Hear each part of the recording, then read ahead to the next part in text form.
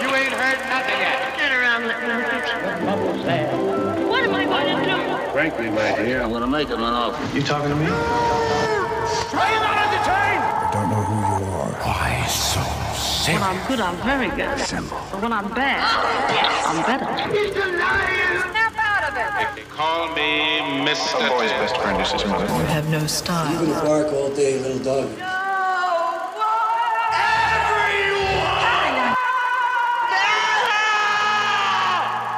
Fasten your seatbelts. It's going to be a bumpy night.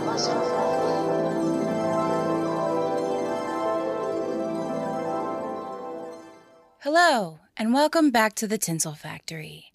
My name is Caitlin, and I'm your host.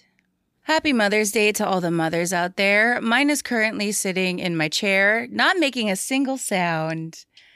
I'm back from my whirlwind trip to NorCal, but the socially distant party isn't over here. If you're listening to this on the day this episode comes out, she is currently being driven around Los Angeles by yours truly for her yearly Murders and Ghosts tour of Southern California. This week, for 2-sentence movie reviews for movies I saw in a movie theater, Separation. Separation is another movie that would not be in theaters if COVID hadn't been a thing, but it is, so here we are. It tries to be about 4 different movies at once and fails at each and every one. And the visual effects were awful, which makes me wonder if this was supposed to be a VOD release originally, but the studio thought, hey, what the hell, we've got openings in our release schedule. Anyway, today we begin our histories of some of the biggest modern animation studios in the world. This week, the history of Studio Ghibli, its 3 founders, and the revolutionary animation studio they created. With that, let's take our places. It's showtime.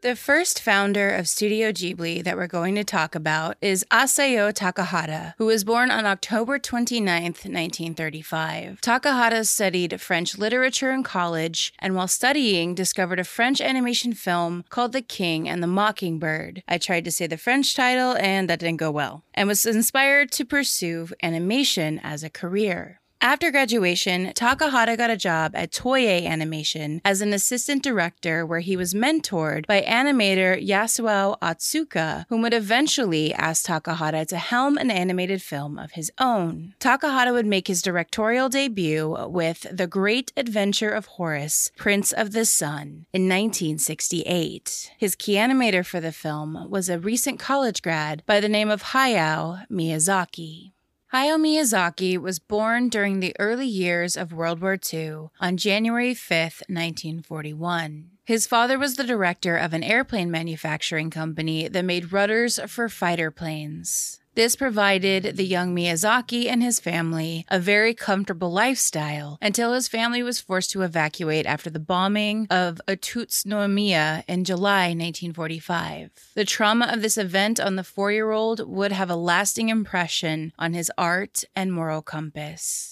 Miyazaki fell in love with animation after seeing Panda and the Magic Serpent from 1958. He went to school to major in political science and economics before landing at Toei Animation, where he would work with his future business partner. Prince of the Sun ended up being a big flop for Toei and led to Takahata getting demoted as a result. Without any prospects at Toei, Miyazaki and Takahata were part of a pretty big exodus from the company in 1971. Their paths would cross a few times over the next decade professionally, as each moved up in the animation industry independently. Meanwhile, a young reporter by the name of Toshio Suzuki was helping start an animation magazine called Animage in 1978. Suzuki wasn't as big an animation fan as his future partners were and had to learn on the job. Suzuki's first assignment at Animage was to choose a classic animation film and write an article on it. He chose Prince of the Sun and contacted both Takahata and Miyazaki for the article. The duo, however, had absolutely zero interest in talking about their experience on the film. A year later, Suzuki tried to get a hold of Miyazaki again to talk about his directorial debut, The Castle of Cagliostro. Miyazaki was hesitant at first,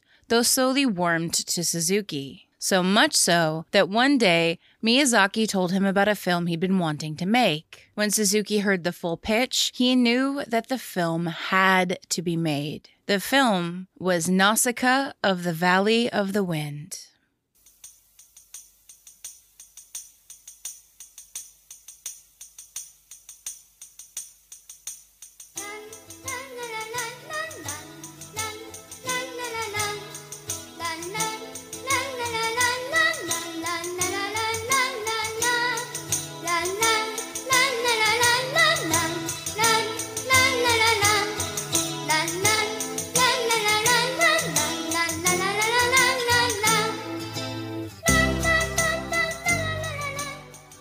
Nausicaa of the Valley of the Wind is about a princess in a post-apocalyptic world fighting to restore harmony between humanity and nature while saving them both from an incoming invasion. At the time, it was impossible to get an animated film financed in Japan unless there was a tie-in, like a manga, which would make the film easier to promote. Miyazaki set to work making the Nausicaa comic, which he would continue making in his free time for 10 years after the film version was ultimately made. The first issue released in Animage in February 1982. Nausicaa was an instantaneous hit, and a year later, they had the funding to make the film version. Takahata joined the team as an executive producer. The movie was ultimately released on March 11th, 1984, and was an immediate hit financially and critically in Japan. A heavily edited English version was released a year later and tanked. Miyazaki was pissed over what they'd done to his film and enforced a no-edit policy for international releases going forward. An unedited English dub was not made available in the US until 2005. On the wave of the success of the film, the trio of Miyazaki, Takahata, and Suzuki got together and created their own studio. Based on his lifelong love of airplanes, Miyazaki remembered the name of an Italian World War II-era plane that had the word Ghibli in it. The word means a hot desert wind blowing in North Africa. Miyazaki chose the name because the trio were about to blow a new wind through the animation industry. Studio Ghibli was born on June 15th, 1985. The first official Studio Ghibli film was Laputa, Castle in the Sky, which was released in 1986. Like Nausicaa, the film was a massive critical and financial smash. Continuing to ride high, Studio Ghibli released the film that would give the studio the closest thing it has to a Mickey Mouse type figure. If you're familiar at all with Studio Ghibli, you probably know I'm talking about Totoro from My Neighbor Totoro, which released in 1988. Directed by Miyazaki, the film is the story of two sisters and their interactions with wood spirits in the forests surrounding their new home in post-World War II era Japan. There, they meet Totoro. Some of the film is autobiographical as the two daughters and their father move into a house to be near their ailing mother. As a child, Miyazaki's mother was interned in a hospital for several years, starting in 1947, after she was diagnosed with spinal tuberculosis. From a modern standpoint, it's hard to believe that Totoro was not a smashing success the prior Studio Ghibli films had been, and actually took several years to break even financially, and that was mostly due to the merchandising of Totoro plushies, not the box office. Totoro as a figure became an Easter egg in future Studio Ghibli films, and has an asteroid and a worm named after him. The film is a mainstay on top films lists, and not just for the animated ones. He is also the mascot for the studio that gave him the breath of life. The film actually almost didn't get made, as the backers of the studio didn't like the initial pitch. Suzuki ended up pitching Totoro as a double feature to play with another film, Grave of the Fireflies.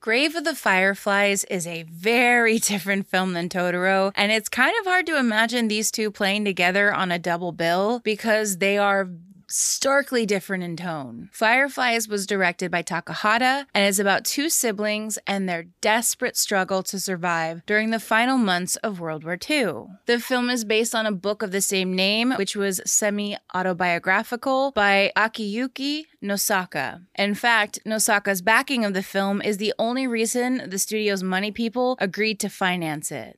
Having two films in production at the same time split the studio literally in two. Having both films in production while working on the marketing campaign was utter chaos, so much so that many of the animators on the films can't remember which of the two they worked on at the time. Takahata experimented quite a bit with this film, including outlining characters with brown instead of black to give the film a softer look, something that had never been done in anime before. While innovative and haunting, and Grave often too appears on many lists as one of the best animated and war films of all time, the film was a bigger financial flop than Totoro had been. Grave was blamed for the failure of the double bill release, as people didn't want to leave depressed after watching the film. A year later, Studio Ghibli went back to normal and released just the one film in 1989. This was Kiki's Delivery Service. Based on a novel of the same name, the film is the story of a 13-year-old witch who moves out on her own to find her own identity. She settles in a seaside village and opens a delivery service. The rights to the film were acquired by Group Fidosha, one of Studio Ghibli's financial backers, in the hopes that Takahata or Miyazaki would ultimately make the film, but they were both busy on Totoro and Grave. Miyazaki joined the film as a producer and gave out the leadership roles to others, including screenwriter and director. When it came time to make the film, there was one big problem. The script sucked. Miyazaki found it too dry and too different from how he had imagined the film. The scriptwriter ultimately left the project, and Miyazaki wrote the script himself. You'll notice throughout this episode that Miyazaki very much worships at the altar of, if you want something done right, do it yourself. When he'd finished the script, he had become so invested in the project that he opted to direct the film himself. The original director was then demoted to assistant director. They weren't out of the woods yet, as the changes Miyazaki made from the source material angered the author. Miyazaki had changed the format in which Kiki's story had been told in the book, which is vastly more episodic, which isn't a great format for a film, more like a television show.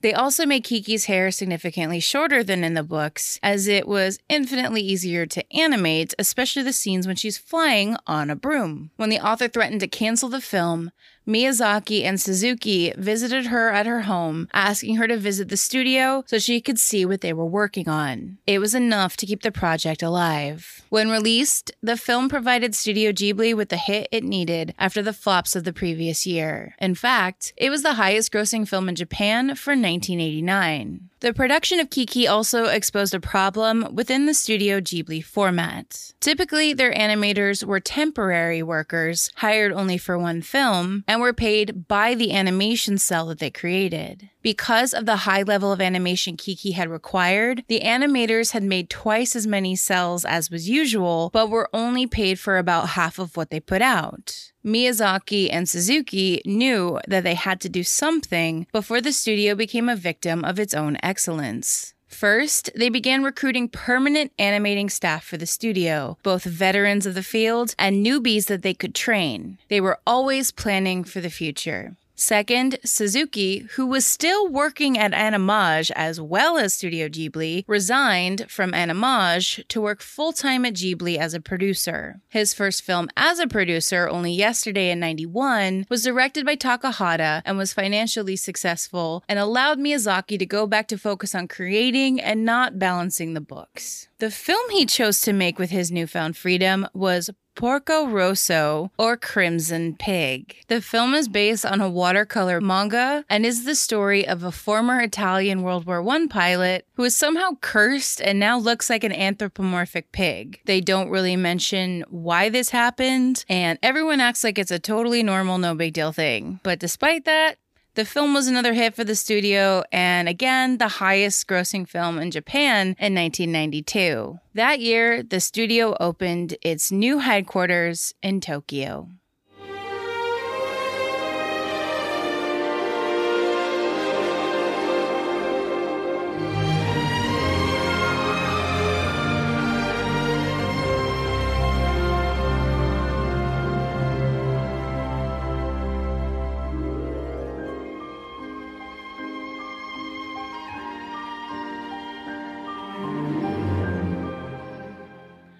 Going with the times, Studio Ghibli released their first film to utilize computer graphics in 1994 with Pom Poko. Directed by Takahata, the film revolves around a group of tanuki, a community of magical shape-shifting raccoon dogs who struggle to prevent their forest home from being destroyed by urban development. What's their biggest weapon? Their balls. Literally, their balls shapeshift.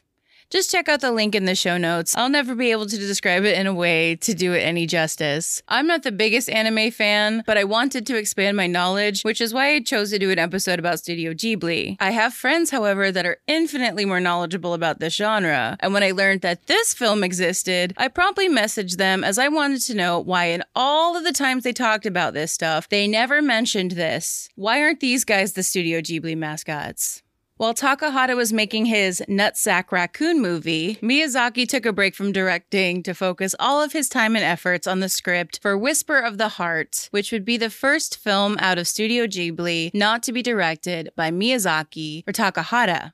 Yoshifumi Kondo was the film's director, but unfortunately he passed away in 1998, making Whisper of the Heart his only film credit as a director. Whisper of the Heart was also the first Japanese film to use computers for composition. The film is based on a manga and tells the love story between a girl who loves reading books and a boy who has previously checked out all of the library books she chooses. Miyazaki made his return to directing with Princess Mononoke in 1997. Easily his most ambitious film, the film was an epic fantasy about a prince named Ashitaka whose arm gets infected by a demon and his involvement in a struggle between the gods of the forest and the humans who consume its resources. The basis for the film came from drawings Miyazaki had made in the late 1970s. Originally, the story was supposed to be based on Beauty and the Beast, with a princess marrying an animal that looks a lot like a tabby cat Totoro. Also, her dad is possessed by demons that she has to vanquish.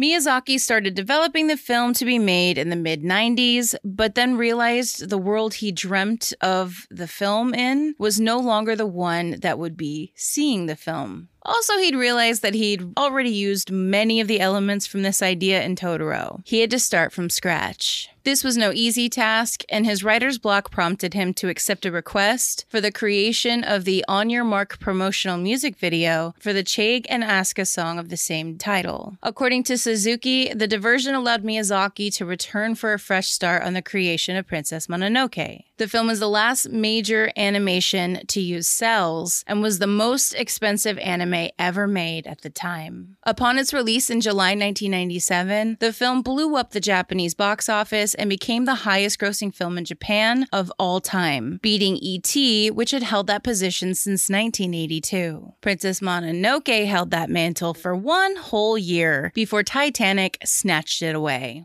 In 1996, Studio Ghibli and Takuma Shoten, one of their financiers, made a deal with Disney, who would be made the sole international distributor for the Takuma Shoten financed Ghibli movies. Under this agreement, Disney also agreed to finance 10% of the studio's production costs for each film. On June 1st, 1997, Takuma Shoten Publishing consolidated its media operations by merging Studio Ghibli, Takuma Shoten Intermedia Software, and Takuma International under one location. With that new Disney deal, this meant that Princess Mononoke would be the first English dub handled by the distributor. Disney used their subsidiary Miramax Films to oversee that dub. This meant that Harvey Weinstein was overseeing the project. And Harvey had opinions. He demanded that the Studio Ghibli team make his desired edits to the film. They reportedly responded to this by sending Harvey a katana with the note,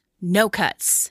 In a move of ultra passive aggression, Miramax released the film 2 years later and in far fewer theaters than was originally planned. The movie flopped in the US and Canada, which pissed Disney off. At Miramax, not Studio Ghibli. When it came time to release the DVD, Miramax continued their pettiness and announced that they were only going to put the English dub out, which angered the fans who wanted to see the full Miyazaki version in Japanese. The DVD release was postponed, and the Japanese version was ultimately added. I've said it before, and I'll say it again. When in doubt, blame Harvey Weinstein.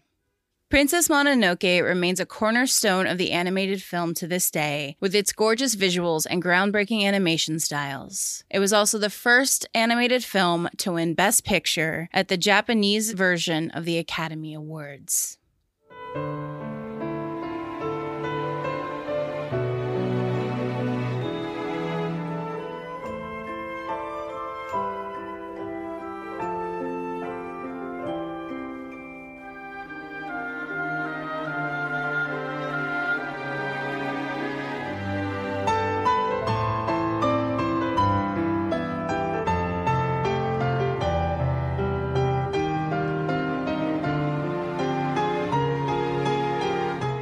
After the release of Princess Mononoke, Miyazaki, now in his mid-50s, announced that it would be his last film as director. In early 1998, he stepped down from his role at Studio Ghibli, but remained in a mentoring position. Miyazaki did this to make way for a new generation of animators and directors. That new generation began working on a series of animated shorts written by Miyazaki for the upcoming Studio Ghibli Museum, which would open in 2001, while the senior animators finished work on Takahata's most recent film, My Neighbors the Yamadas, which would tank at the box office. Miyazaki spent the summer of 1999 in his mountain home with friends and family. Between he and his friends, they had 5 daughters, and the summer spent with them inspired Miyazaki to write another movie. Retirement would have to wait. Miyazaki didn't pitch one film to his studio, he pitched 3, one of which was the film he wrote for the girls. That film was Spirited Away. Spirited Away is about a sullen young girl who moves with her family to the suburbs. She then wanders into a world ruled by gods, witches, and spirits, and where humans are changed into beasts. The film did incredibly well internationally and became the first international film to make $200 million without the US box office, and took the top-grossing film in Japan spot from Titanic. Shockingly, Weinstein was not given the dubbing job this time around. That job went instead to Pixar's John Lasseter, and he threw his Pixar attention to detail at the project. The film became the second to win the Best Animation Film award at the Oscars, and is viewed as Miyazaki's masterpiece. Miyazaki, a lifelong pacifist, did not attend the Oscars in protest of the US recently going to war.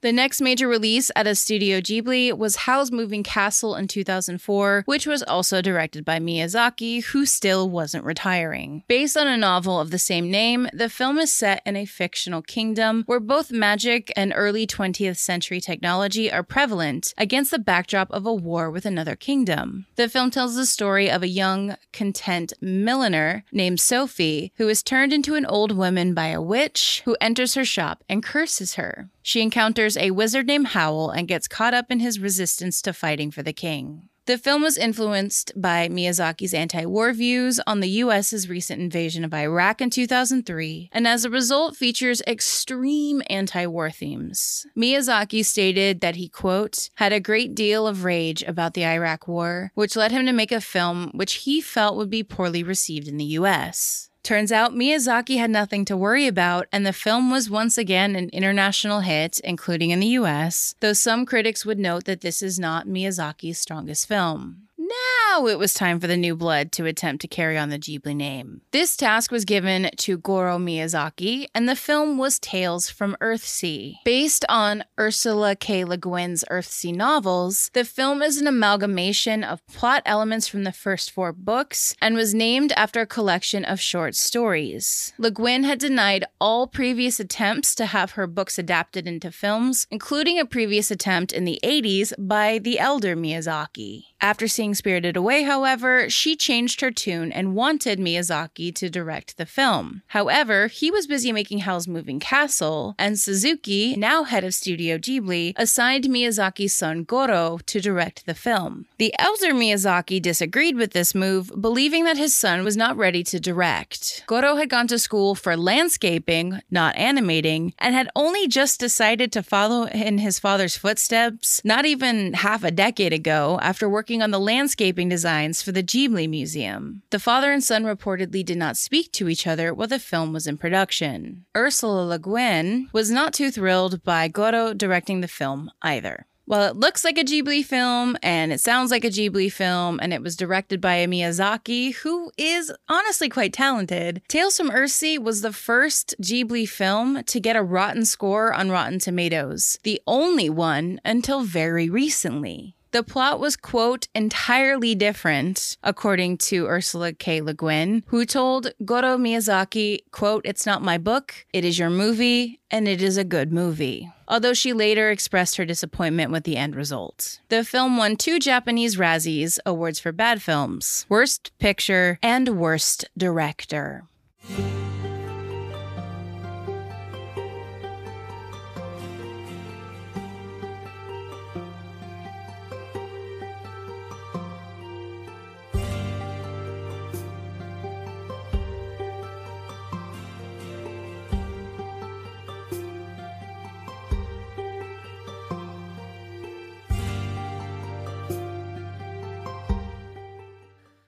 Hayao Miyazaki, enjoying not being retired, I guess, followed up Howl's with Ponyo, a film about a goldfish who escapes from the ocean and is rescued by a 5-year-old human boy after she is washed ashore while trapped in a glass jar. Inspired by the fairy tale The Little Mermaid, the film went against the trends of the time and was fully hand-drawn. The film was, would you believe, another hit for Ghibli both financially and commercially. It became the 5th highest-grossing anime of all time.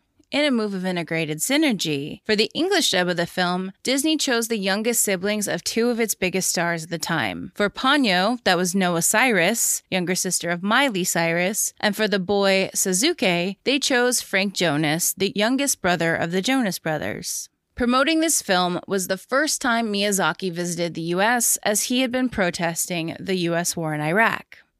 A new director was given the job of directing the next Ghibli film, Arrietty, which was based on the book The Borrowers, a film Miyazaki had wanted to make for 40 years. Directing went to longtime animator Hiromasa Yonebayashi, whom at 36 became the youngest director to helm a Ghibli film. Nervous, Yonebayashi reportedly ran to Miyazaki constantly for help, which he was more than happy to provide. His efforts paid off, and the film became the 4th biggest anime of all time in the US, and the highest not based on a video game. The younger Miyazaki got his chance at redemption with From Up on Poppy Hill. Set in 1963 Yokohama, Japan, the film tells the story of Umi, a high school girl living in a boarding house.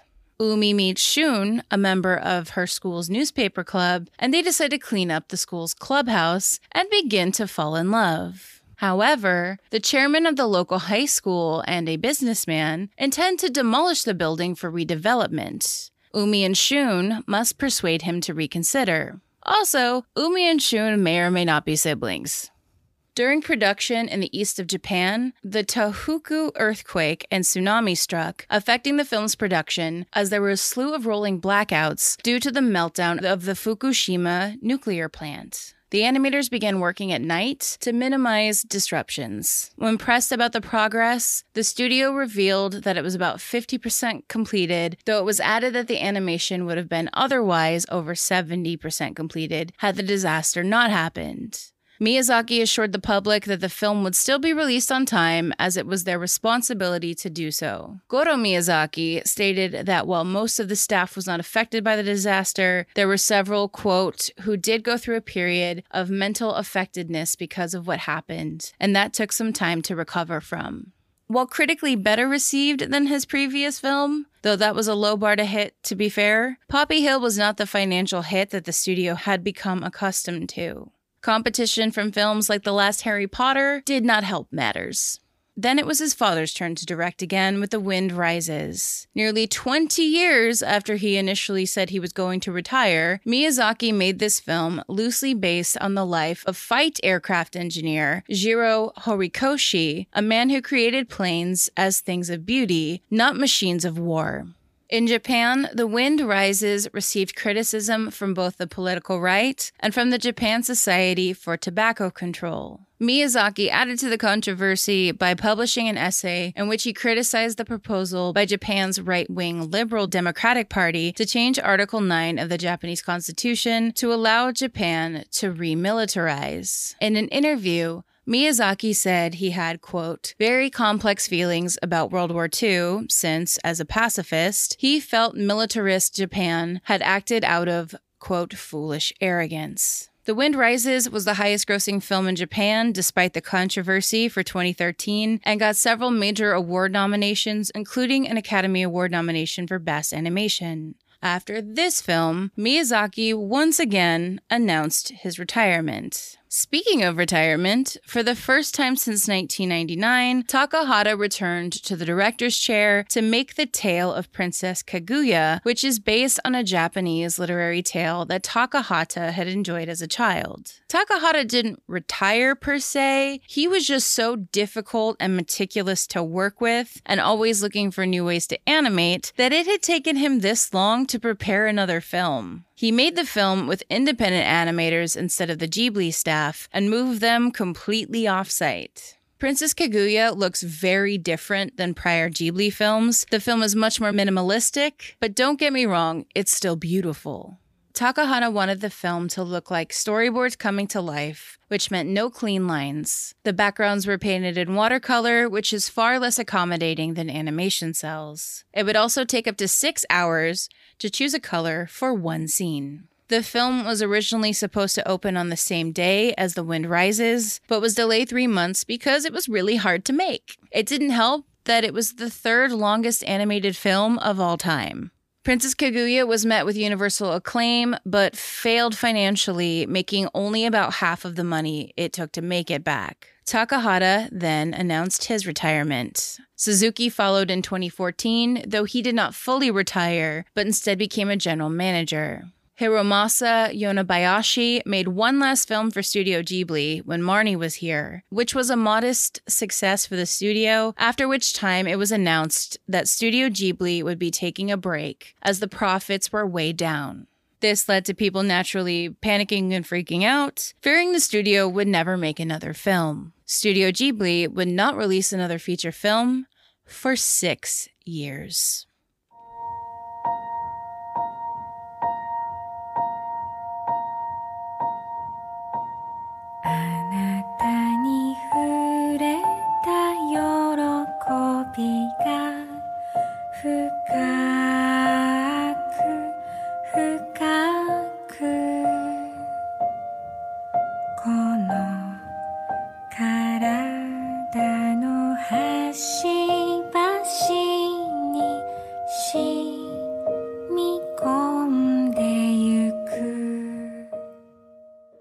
For the fourth time, Miyazaki came out of retirement to direct another film, which is slated for release in 2023. What can I say? Dude loves his job.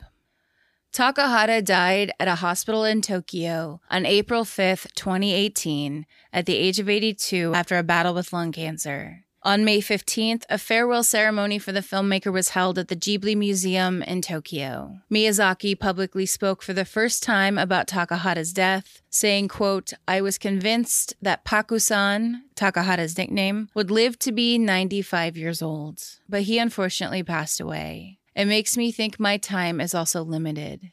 Thank you, Paku-san. In May 2020, Suzuki confirmed that Goro Miyazaki was working on a new film, which was later confirmed to be Earwig and the Witch. The film would be the first 3D CG film put out by the studio and premiered on television, cause COVID, in late 2020. It was met with scathing reviews, even worse than the ones for Goro's directorial debut. With another Hayao Miyazaki film on the horizon, How Do You Live?, it's likely that the studio will go back to its roots sooner rather than later. Despite its most recent misfire, Studio Ghibli revolutionized the art of animation. For nearly 40 years, in fact, Studio Ghibli has been one of the greatest animation studios in modern film, showing us new worlds that before we could only dream of. Hopefully, the company that Miyazaki, Takahata and Suzuki built will continue to put out films for generations to come.